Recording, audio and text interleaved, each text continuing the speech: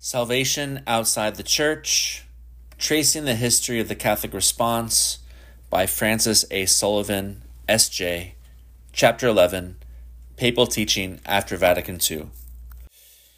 It seems appropriate that we should conclude our history of Christian thought on the question of salvation for those outside the Church by examining the principal statements which Popes Paul VI and John Paul II have made on this issue. In this chapter, as in the previous one, we shall focus our attention on the question of the salvation of non-Christians, with particular attention to the question of the role which the non-Christian religions play in their salvation. After presenting the principal statements of each of the two popes, we shall ask whether their teaching manifests any further development of this question beyond the position reached by the Second Vatican Council. We shall also try to assess the impact which post-conciliar Catholic theology of religions has had on papal teaching. We shall begin with that of Pope Paul VI. Pope Paul VI. Paul VI was elected Pope on June 21, 1963, during the interval between the first and second periods of Vatican II. About a year later, during the interval between the second and third periods, he did two things that are relevant to our question. On May 19, 1964, he established the Secretariat for Non-Christians, and on August 6, 1964, he published his first encyclical letter, Ecclesiam Suam. In both of these, he manifested his desire that the Catholic Church engage in dialogue with the other religions of the world. The promotion of such dialogue was always the primary aim of the Secretariat for Non-Christians. This has been made explicit in its new title, Pontifical Council for Interreligious Dialogue. Dialogue between the Catholic Church and the rest of the world was also the key theme of Paul VI's first encyclical. He described the partner of this dialogue as consisting of a series of concentric circles, one of which is made up of those who adore the one supreme God, whom we also adore. He described this circle in the following terms. We refer to the children, worthy of our affection and respect, of the Hebrew people, faithful to the religion which we call that of the Old Testament. Then to the adorers of God according to the conception of monotheism, the Muslim religion especially, deserving of our admiration for all that is true and good in their worship of God. And also to the followers of the great Afro-Asiatic religions.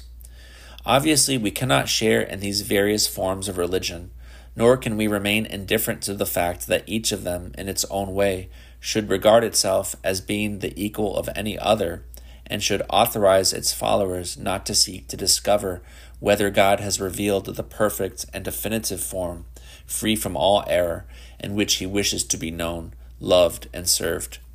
Indeed, honesty compels us to declare openly our conviction that there is but one true religion, the religion of Christianity. It is our hope that all who seek God and adore him may come to acknowledge its truth. But we do, nevertheless, recognize and respect the moral and spiritual values of the various non-Christian religions, and we desire to join with them in promoting and defending common ideals of religious liberty, human brotherhood, good culture, social welfare, and civil order. For our part, we are ready to enter into discussion on these common ideals, and will not fail to take the initiative where our offer of discussion in genuine mutual respect would be well received.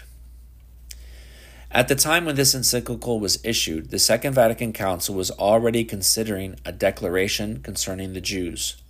But there was as yet no conciliar schema concerning the non-Christian religions in general. It was only during the third period of the Council, on November 20th, 1964, that the Declaration on the Relationship of the Church to Non-Christian Religions was first presented for discussion. Thus, the positive statements of Paul VI in Ecclesiam Suam, expressing admiration for all that is true and good in Muslim worship of God, and respect for the moral and spiritual values of the various non-Christian religions, are rather an anticipation than a consequence of the doctrine of Vatican II. It was during this same period of the council that Paul VI visited India on the occasion of the Eucharistic Congress held at Bombay, December 2nd to 5th, 1964. His address to members of the non-Christian religions of India contains the following expression of his deep respect for their religious culture. Yours is a land of ancient culture, the cradle of great religions, the home of a nation that has sought God with a relentless desire, in deep meditation and silence, and in hymns of fervent prayer. Rarely has this longing for God been expressed with words so full of the spirit of Advent, as in the words written in your sacred books many centuries before Christ. From the unreal, lead me to the real. From darkness, lead me to light. From death, lead me to immortality. Pope Paul VI's admiration for the spiritual values to be found in other religions was not limited to those of ancient culture, such as he met in India. On October 29, 1967, he published a document addressed to all the peoples of Africa, in which he spoke admiringly of the spiritual sense of life which is fundamental to the traditions of Africa. He went on to say that the deepest element of this spiritual sense is a notion of God as the first and ultimate cause of all things, a notion that is more truly perceived than described in words, more truly put into practice in life than comprehended in thought. There can be no doubt of the sincerity of the admiration for the spiritual values in the non-Christian religions which Paul VI expressed here and on other occasions. However, there was another aspect of his thought concerning the non-Christian religions, which is of no less importance for an understanding of his mind concerning the possible significance of those religions in the divine economy of salvation. It is the contrast which he emphasized between those religions and the one true religion, which is Christianity. One brief but emphatic expression of this contrast is found in the exhortation which he gave to the faithful in Rome on the fourth Sunday of Lent, 1966. It is religion that determines our relationship with God, and the Catholic religion is the one that fully establishes that relationship, one that is genuine, true, unique. This is the religion that makes God our communion and our salvation. And the other religions, they are attempts, efforts, endeavors.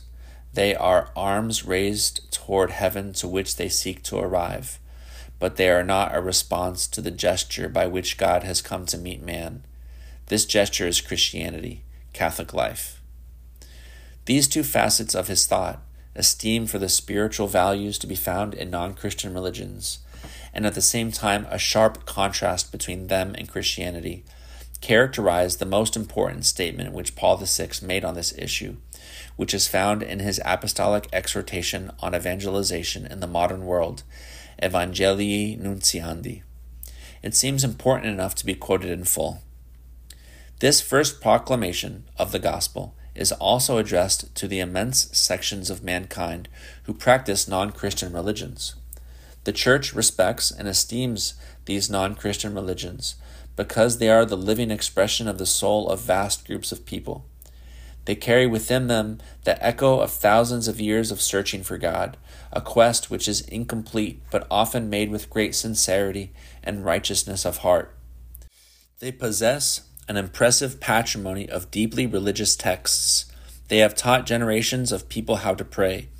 They are all impregnated with innumerable seeds of the Word, and can constitute a true preparation for the gospel, to quote a felicitous term used by the Second Vatican Council and borrowed from Eusebius of Caesarea. Such a situation certainly raises complex and delicate questions that must be studied in the light of Christian tradition and the Church's magisterium, in order to offer to the missionaries of today and of tomorrow new horizons in their contacts with non-Christian religions. We wish to point out, above all today, that neither respect and esteem for these religions, nor the complexity of the questions raised, is an invitation to the Church to withhold from these non-Christians the proclamation of Jesus Christ. On the contrary, the Church holds that these multitudes have the right to know the riches of the mystery of Christ, riches in which we believe that the whole of humanity can find in unsuspected fullness, everything that is gropingly searching for concerning God, man, and his destiny, life and death, and truth.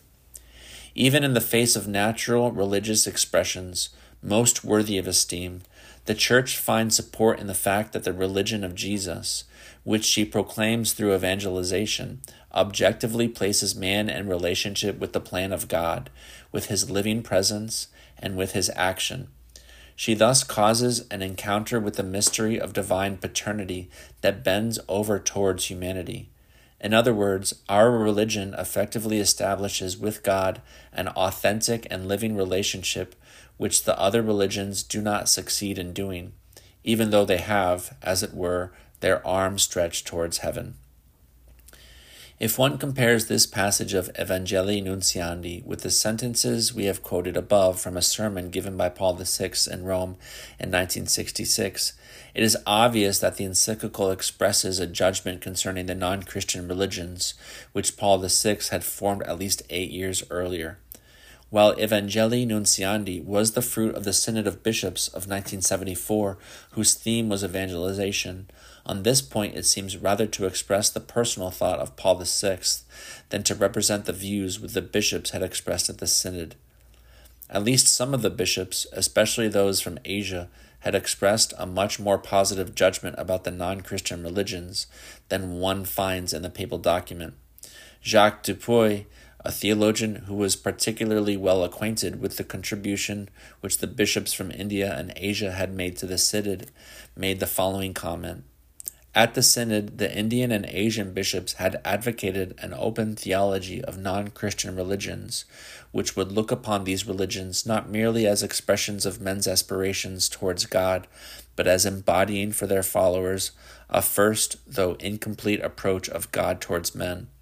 The document Evangelii Nunciandi refuses to follow this line of thought.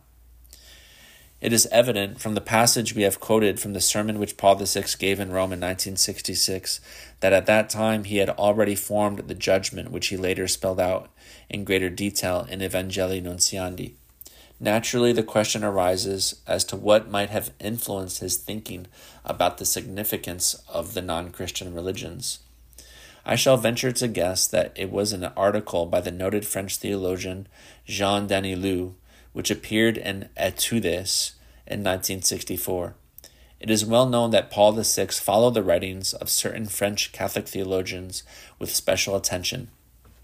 His esteem for Jean Danilou is evidenced by the fact that in 1969 he named him a cardinal. There is a striking similarity, not to say identity, between the judgment expressed by Paul VI, both in his 1966 sermon and in Evangelii Nunciandi, and the following excerpts from the 1964 article by Danilou. The religions are a gesture of man towards God. Revelation is the witness of a gesture of God towards man. The religions are creations of human genius. They witness to the value of exalted religious personalities, such as Buddha, Zoroaster, Orpheus. But they also have the defects of what is human. Revelation is the work of God alone. Religion expresses man's desire for God.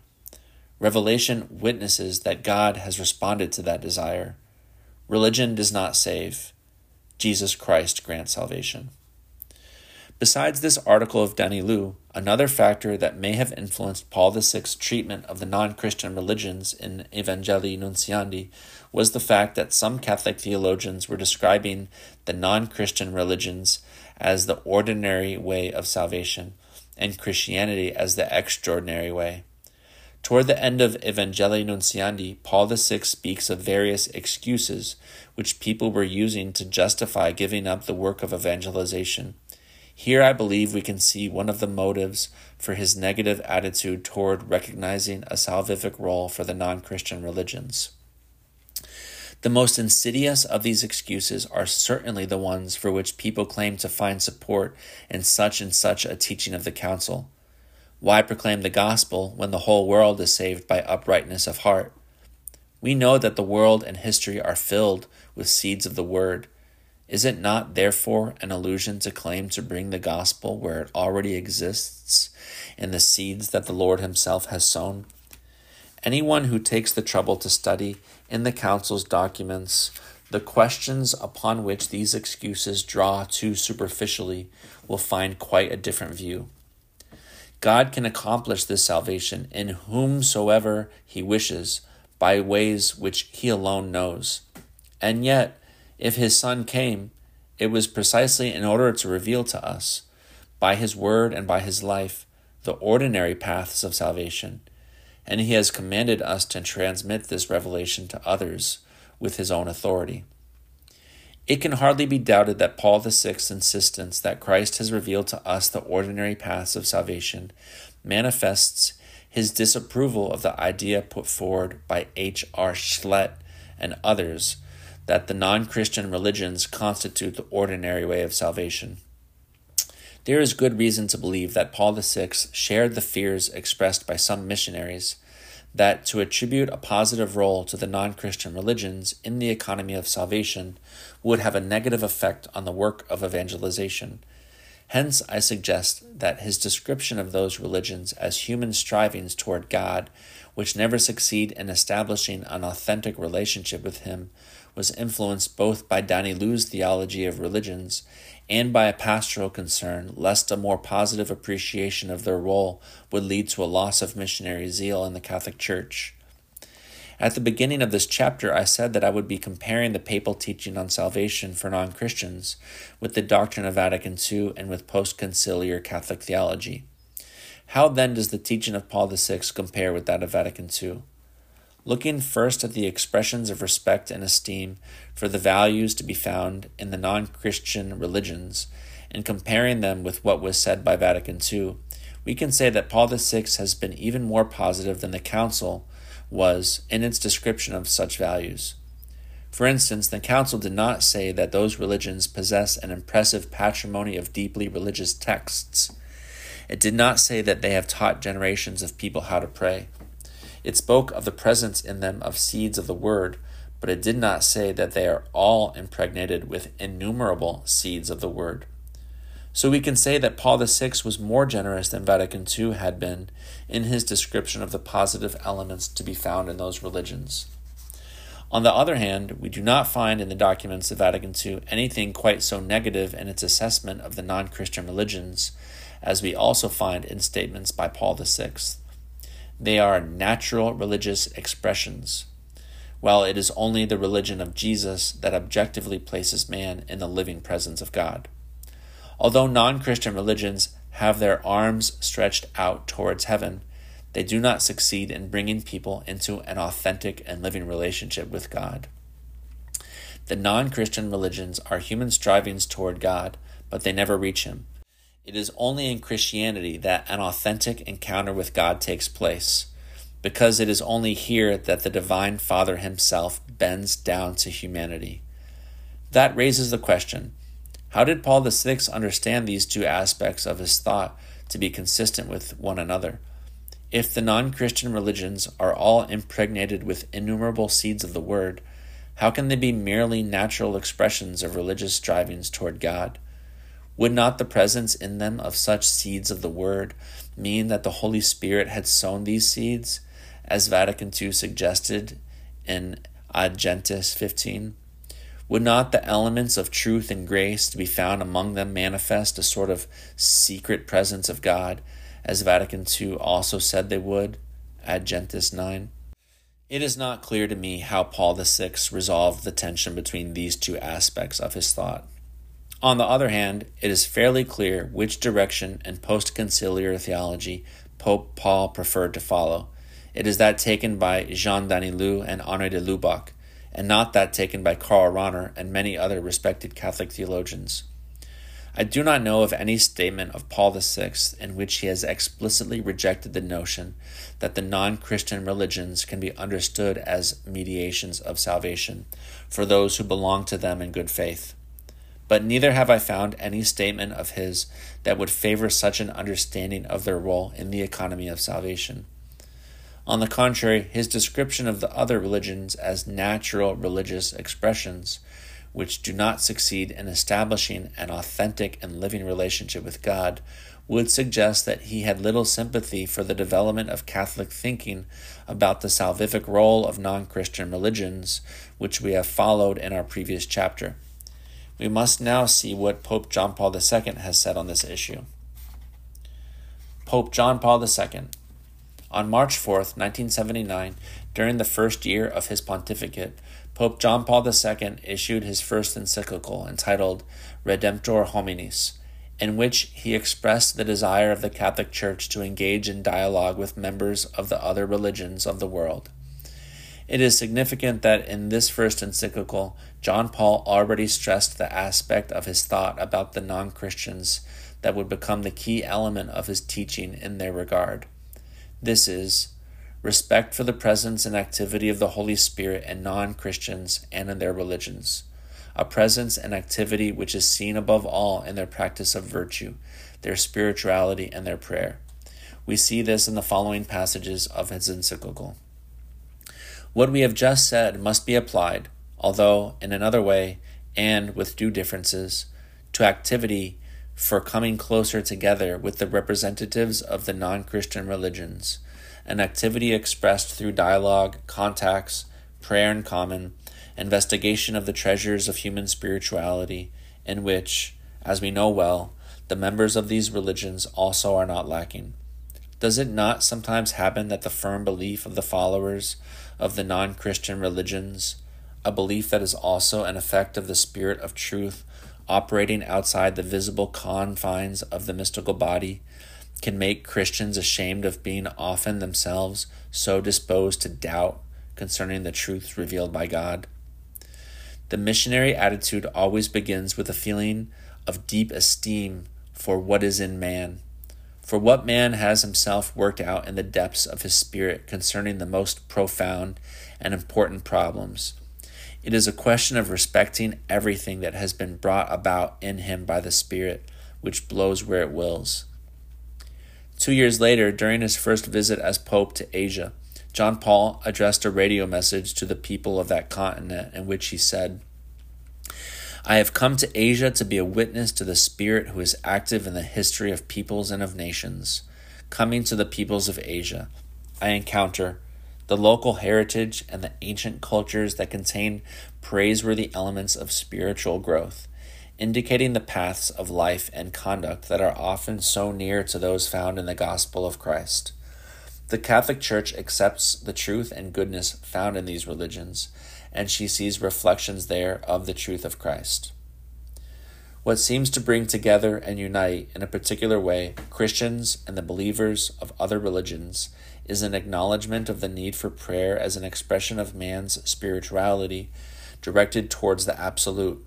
Even when, for some, he is the great unknown, he nevertheless remains always in reality the same living God. We trust that whenever the human spirit opens itself in prayer to this unknown God, an echo will be heard of the same Spirit who, knowing the limits and weakness of the human person, himself prays in us and on our behalf, expressing our plea in a way that could never be put into words. The intercession of the Spirit of God who prays in us and for us is the fruit of the mystery of the redemption of Christ, in which the all-embracing love of the Father has been shown to the world. In his visits to countries with a significant non-Christian population, Pope John Paul invariably addressed the leaders of their religions. A typical example of his expression of esteem for their spirituality is seen in the following passage of the address which he gave in Madras to the leaders of the religions of India. The Catholic Church recognizes the truths that are contained in the religious traditions of India. This recognition makes true dialogue possible. Here today, the Church wishes to voice again her true appreciation of the great heritage of the religious spirit that is manifested in your cultural tradition. The Church's approach to other religions is one of genuine respect. With them, she seeks mutual collaboration. This respect is twofold. Respect for man in his quest for answers to the deepest questions of his life, and respect for the action of the Spirit in man. Pope John Paul's visit to India took place in February 1986. During that same year, he issued his encyclical letter on the Holy Spirit, Dominum et Vivificantem, in which he developed the theme of the universal action of the Holy Spirit. We cannot limit ourselves to the 2,000 years which have passed since the birth of Christ. We need to go further back, to embrace the whole of the action of the Holy Spirit even before Christ. From the beginning, throughout the world, and especially in the economy of the Old Covenant, for this action has been exercised in every place and at every time, indeed in every individual, according to the eternal plan of salvation, whereby this action was to be closely linked with the mystery of the incarnation and redemption, which in its turn exercised its influence on those who believed in the future coming of Christ. But we need to look further and go further afield, knowing that the wind blows where it wills, according to the image used by Jesus in his conversation with Nicodemus. The Second Vatican Council, centered primarily on the theme of the Church, reminds us of the Holy Spirit's activity also outside the visible body of the Church.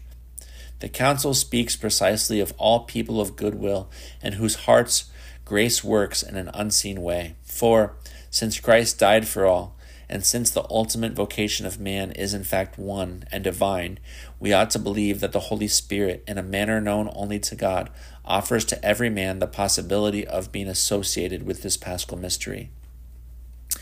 During the same year, 1986, at the invitation of Pope John Paul II, there took place at Assisi an event that was surely unique in the history of the world, a day of prayer for peace, in which representatives of the major Christian confessions and the major non-Christian religions of the world took part.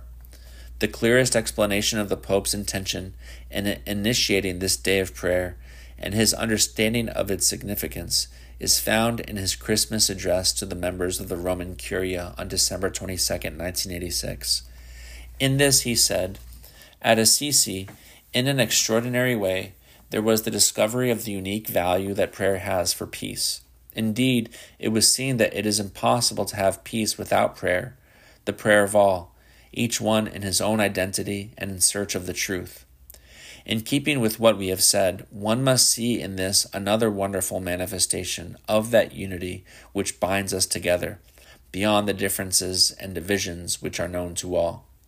Every authentic prayer is under the influence of the Spirit, who intercedes insistently for us, because we do not even know how to pray as we ought.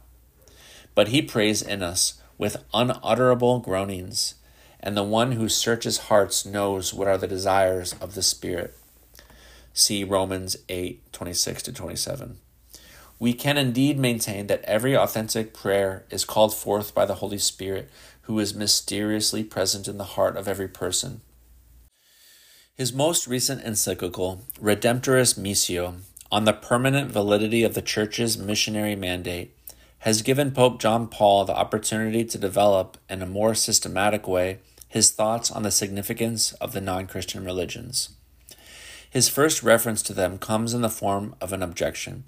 Is it not possible to attain salvation in any religion? Why, then, should there be missionary activity? In his reply, Pope John Paul insists that the recognition of spiritual gifts in other religions in no way diminishes the unique role of Christ as the one mediator between God and mankind. In the process of discovering and appreciating the manifold gifts, especially the spiritual treasures, that God has bestowed on every people, we cannot separate those gifts from Jesus Christ, who is at the center of God's plan for salvation. Just as, by his incarnation, the Son of God united himself, in some sense, with every human being, so too we are obliged to hold that the Holy Spirit offers everyone the possibility of sharing in the Paschal mystery in a manner known to God. Gaudium et Spes 22. God's plan is to unite all things in Christ, things in heaven and things on earth. Ephesians 1:10. John Paul insists that while salvation is offered to all, it is always salvation in Christ. The universality of salvation means that it is granted not only to those who explicitly believe in Christ and have entered the Church. Since salvation is offered to all, it must be made concretely available to all. But it is clear that today, as in the past, many people do not have an opportunity to come to know or accept the gospel revelation or to enter the church. The social and cultural conditions in which they live do not permit this, and frequently they have been brought up in other religious traditions. For such people, salvation in Christ is accessible by virtue of a grace which, while having a mysterious relationship to the church, does not make them formally part of the church, but enlightens them in a way which is accommodated to their spiritual and material situation. This grace comes from Christ. It is the result of his sacrifice and is communicated by the Holy Spirit. It enables each person to attain salvation through his or her free cooperation. Here we find an extremely important statement concerning the way in which non-Christians are saved. For those who are brought up in other religious traditions, the grace which comes from Christ enlightens them in a way which is accommodated to their spiritual condition. Since their spiritual condition can be expected normally to reflect the religious traditions in which they have been brought up, it would logically follow that the grace they receive will also be accommodated to those religious traditions. Can we conclude that their religious traditions can serve in some way as mediations of such grace? John Paul II does not draw this conclusion, but he does say that the unique mediation of Christ does not exclude participated forms of mediation. Here are his words. Although participated forms of mediation of different kinds and degrees are not excluded, they acquire meaning and value only from Christ's own mediation, and they cannot be understood as parallel or complementary to his. While we do not know whether John Paul II would think of including the non-Christian religions, or at least elements of their spirituality, among such participated forms of mediation, which he recognizes to be of different kinds and degrees, at least it is clear that he acknowledges the existence and saving function of such other mediations, provided that they are not understood as parallel or complementary to the unique mediation of Christ. This is certainly a fundamental principle in the theory we have described in the previous chapter, even though the Pope has not spelled out its application in the way that Ronner and others have done. In any case, the encyclical on the missions gave John Paul the opportunity to develop further a theme which, as we have seen, characterizes his approach to non-Christians, namely, his appreciation of the evidence of the action of the Holy Spirit both in individuals and in their religions. It is the Spirit who sows the seeds of the Word, present in various customs and cultures, preparing them for full maturity in Christ. Thus the Spirit, who blows where he wills, see John 3:8, who was already in the world before Christ was glorified, ad gentis 4, and who has filled the world, holds all things together, and knows what is said, Wisdom 1:7, leads us to broaden our vision in order to ponder his activity in every time and place. I have repeatedly called this fact to mind, and it has guided me in my meetings with a wide variety of peoples. The Church's relationship with other religions is dictated by a twofold respect. Respect for man in his quest for answers to the deepest questions of his life, and respect for the action of the Spirit in man. Excluding any mistaken interpretation, the interreligious meeting held in Assisi was meant to confirm my conviction that every authentic prayer is prompted by the Holy Spirit, who is mysteriously present in every human heart. It is not surprising that John Paul II, who personally engages in dialogue with members of other religions during his many pilgrimages, should have described interreligious dialogue as part of the Church's evangelizing mission. He has explained the reason for this in the following way. Understood as a method and means of mutual knowledge and enrichment, dialogue is not in opposition to the mission ad gentis. Indeed, it has special links with that mission and is one of its expressions. This mission, in fact, is addressed to those who do not know Christ and his gospel, and who belong, for the most part, to other religions. In Christ, God calls all peoples to himself, and he wishes to share with them the fullness of his revelation and love. He does not fail to make himself present in many ways, not only to individuals, but also to entire peoples, through their spiritual riches, of which their religions are the main and essential expression, even when they contain gaps, insufficiencies, and errors. Dialogue does not originate from tactical concerns or self-interest, but is an activity with its own guiding principles, requirements, and dignity. It is demanded by deep respect for everything that has been brought about in human beings by the Spirit who blows where he wills. Through dialogue, the Church seeks to uncover the seeds of the Word, a ray of that truth which enlightens all men. These are found in individuals and in the religious traditions of mankind. Dialogue is based on hope and love and will bear fruit in the Spirit. Other religions constitute a positive challenge for the Church. They stimulate her both to discover and acknowledge the signs of Christ's presence and the working of the Spirit, as well as to examine more deeply her own identity and to bear witness to the fullness of revelation which she has received for the good of all. We have now followed the thought of Pope John Paul II with regard to non-Christians, from his first encyclical to his last one. It is time now to see whether and in what respect he has gone beyond the teaching of Vatican II, and how his teaching compares with the developments that have taken place in Catholic theology since the Council, especially on the question of the significance of the non-Christian religions. There is good reason to say that the text of Vatican II, which has been foundational in John Paul II's approach to this question, is the one which says that grace works in an unseen way in the heart of every person of good will, and that we must believe that the Holy Spirit offers to every person the possibility of being associated with the paschal mystery of Christ. Gaudium et Spes 22. The difference is that in the documents of Vatican II, this reference to the universal presence and activity of the Holy Spirit offering grace to every human person is a rare occurrence and receives no significant development. On the contrary, in the writings and addresses of John Paul II, it has become a principal theme in every context in which he has spoken about the non-Christian world. Furthermore, while this conciliar text spoke only of the working of the Spirit in individuals, Pope John Paul has consistently recognized the fruits of the activity of the Spirit also in non-Christian religions. It is here that we must recognize the contribution which he has made to official Catholic teaching on this question. He has spoken more positively about the evidence of the presence and working of the Holy Spirit in the non-Christian religions than either Vatican II or Paul VI had done. And more eloquent than any discourse was his invitation to the leaders of the major non-Christian religions to join him at Assisi for the Day of Prayer for Peace. Here he gave dramatic proof of his conviction that every authentic prayer is prompted by the Holy Spirit, who is mysteriously present in every human heart. What about his attitude regarding the post-conciliar developments in Catholic theology on this question? First of all, it is obvious that he emphatically rejects any theory that would displace Christ from the center of the divine plan of salvation.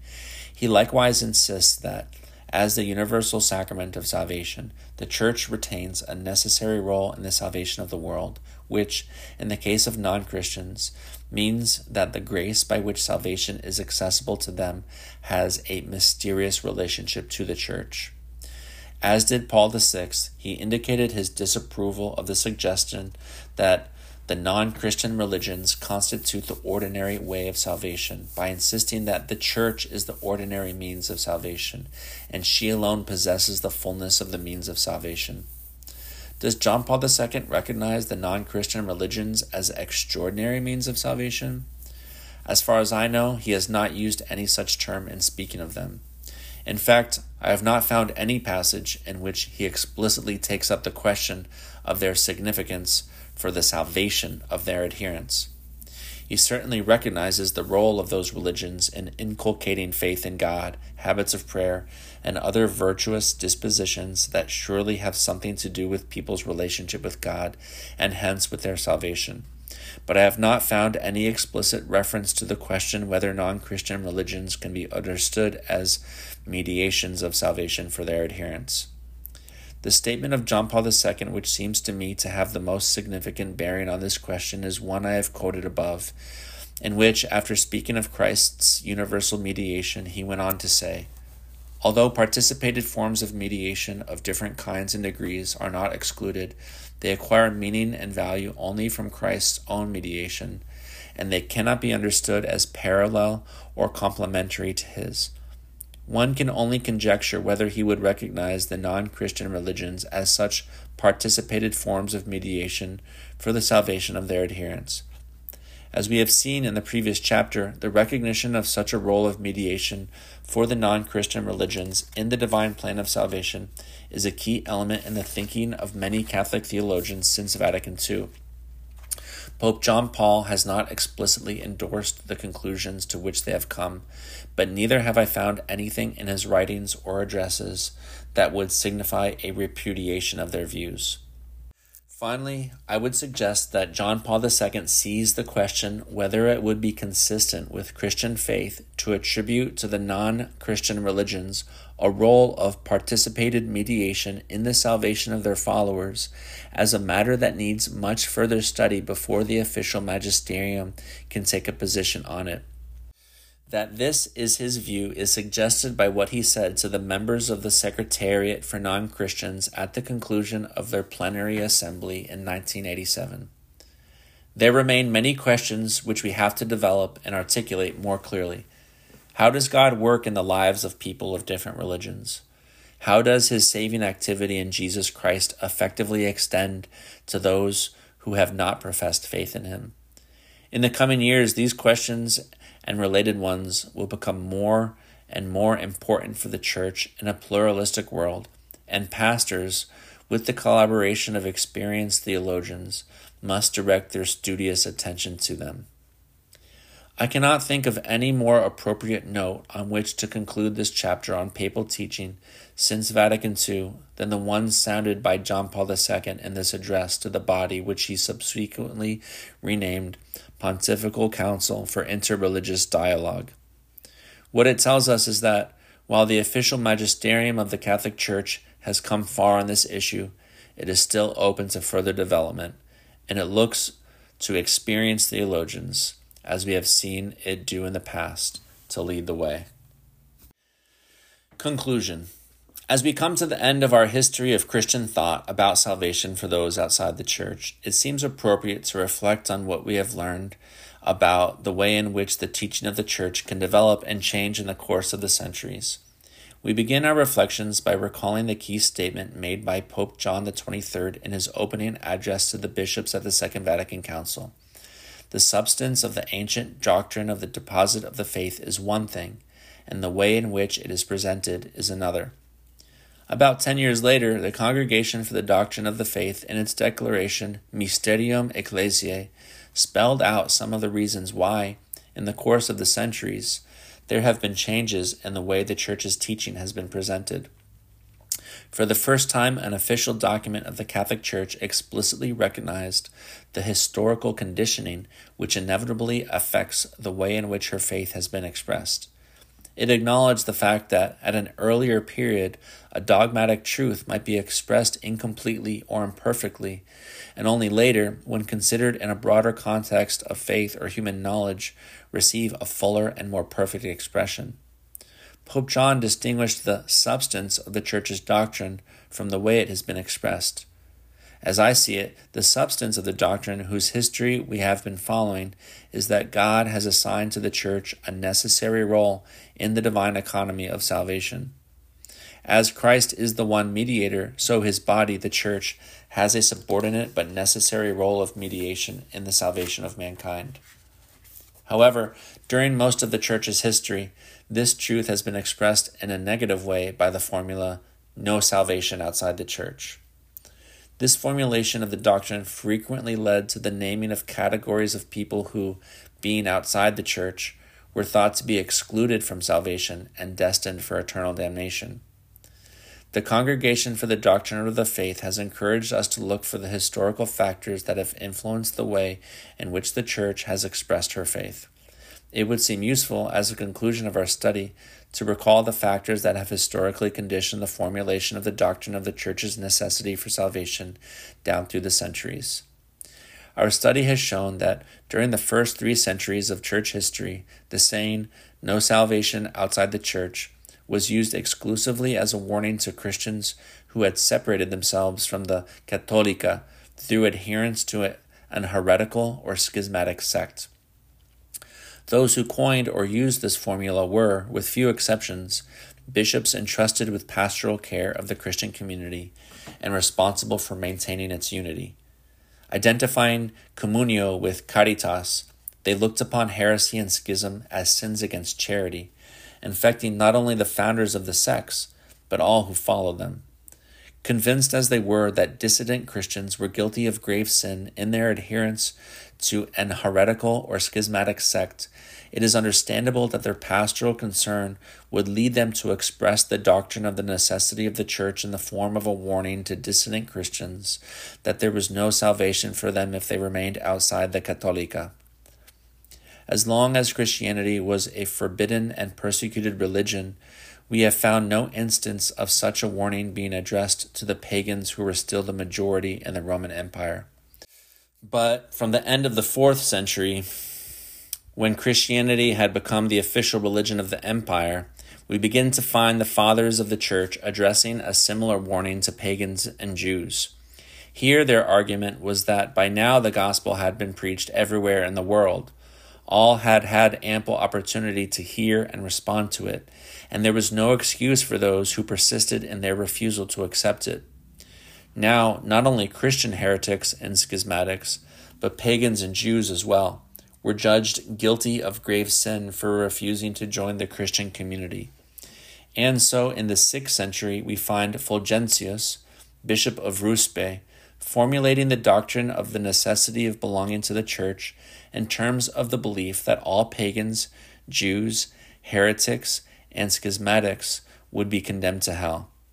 That this remained the standard expression of the doctrine for almost 1,000 years is shown by the fact that the Council of Florence in 1442 incorporated Fulgentius's formula into its decree for the Jacobites. What are the historical factors that conditioned medieval Christians to express the doctrine of the necessity of the Church in so negative a fashion? First of all, there was the fact that their world was practically identical with Christian Europe. They were aware of the Muslim world, of course, but that was the world of the infidel, the enemy against whom the Crusaders were fought. If they were vaguely aware of a world beyond the limits of Christendom, it did not seem to enter into their theological speculation.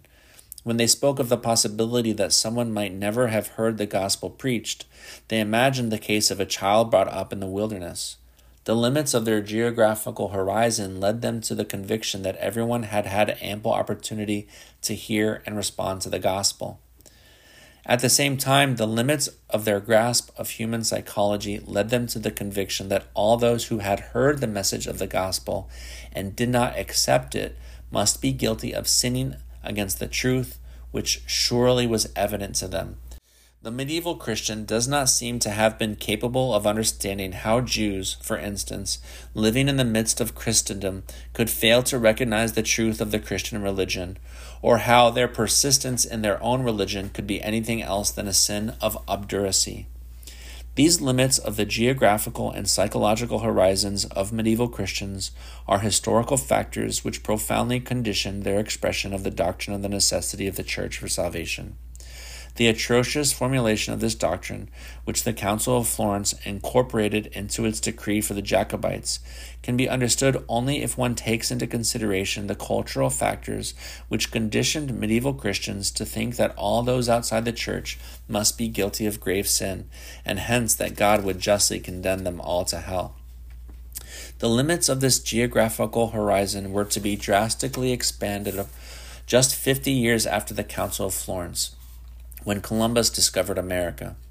Awareness that there were whole continents inhabited by people who had never before had the opportunity to believe in Christ led Catholic theologians to express the doctrine of the necessity of the Church for salvation in terms consistent with belief in God's salvific will in regard to all those generations prior to the arrival of the missionaries.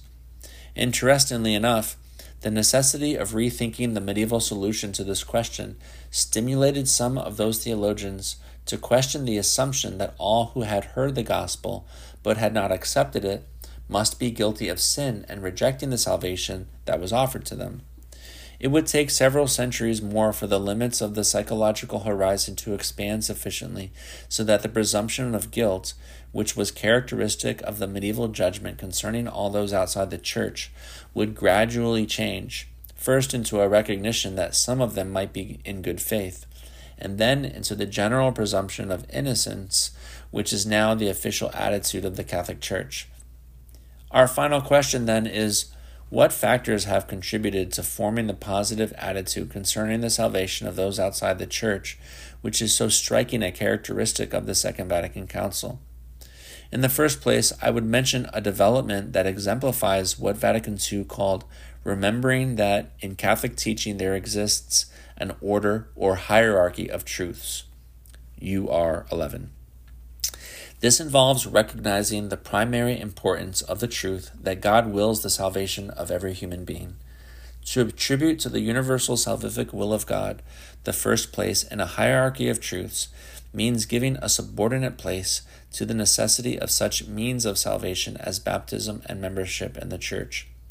Such secondary truths, then, have to be understood and formulated in such a way as to confirm, rather than conflict with, the primary truth. Besides this theological development, other factors have also played an important part in bringing about the positive attitude of the modern Catholic Church concerning the salvation of those outside. Perhaps the best way to describe these factors is to speak of a broadening of horizons. In place of a ghetto mentality that was rather typical of Catholicism in the past, Catholics are now open to the values present in the world outside the Church. In the first place, through the impact of the ecumenical movement, which came to them at first from the Protestant and Anglican churches, Catholics have come to recognize other Christians as brothers and sisters in Christ. Then, more gradually, there has been the opening of the minds of Catholics to the people who do not share the Christian faith and to the values to be found in their religions. It is obvious that when people are no longer seen as strangers and adversaries, but are accepted as partners in dialogue, they are much less likely to be judged guilty of sin for remaining faithful to their own religious traditions. The conclusion we come to is that cultural factors have had a decisive influence on the way that the dogmatic truth about the necessity of the Church for salvation has been expressed by the Catholic Church in the past, and on the way that it is being expressed now. The limited horizons of the medieval Christian mentality, on the one hand, and the expansion of those horizons that began with the discovery of the New World just 500 years ago, are elements of the historical conditioning which the Congregation for the Doctrine of the Faith has told us we must take into account in interpreting church teaching. Indeed, without taking this into account, it would be hardly possible to explain the difference between what the Catholic Church said in 1442 and what it is saying today about the possibility of salvation for all those people who are outside the Church. To conclude this book, where we began, let us return in our mind's eye to Still River, Massachusetts, and to the gravestone with the epitaph, Extra Ecclesiam Nulla Salus. I have often heard fellow Jesuits remark on the irony of the situation in which Leonard Feeney found himself for many years, that a man who was so deeply convinced that there was no salvation outside the Catholic Church should himself be outside by virtue of a sentence of excommunication. I have no doubt that in his own mind he was not outside at all, being convinced that no one could be validly excommunicated for defending a dogma of Catholic faith. It is important to keep in mind that Leonard Feeney was not condemned for heresy. What got him eventually excommunicated was the fact that he accused the Congregation for the Doctrine of the Faith of heresy, and then refused to go to Rome to discuss the matter. Is his epitaph, then, a heresy or a dogma of Catholic faith? It is not a heresy, of course. What we have tried to show in this book is that it is only one way, and a very imperfect way at that, in which Christians have expressed their belief that God has given to his Church a necessary part to play in his plan to save the world. We cannot be too grateful for the fact that in our day the Catholic Church has found a much better way than this to speak of its own role in the divine economy of salvation.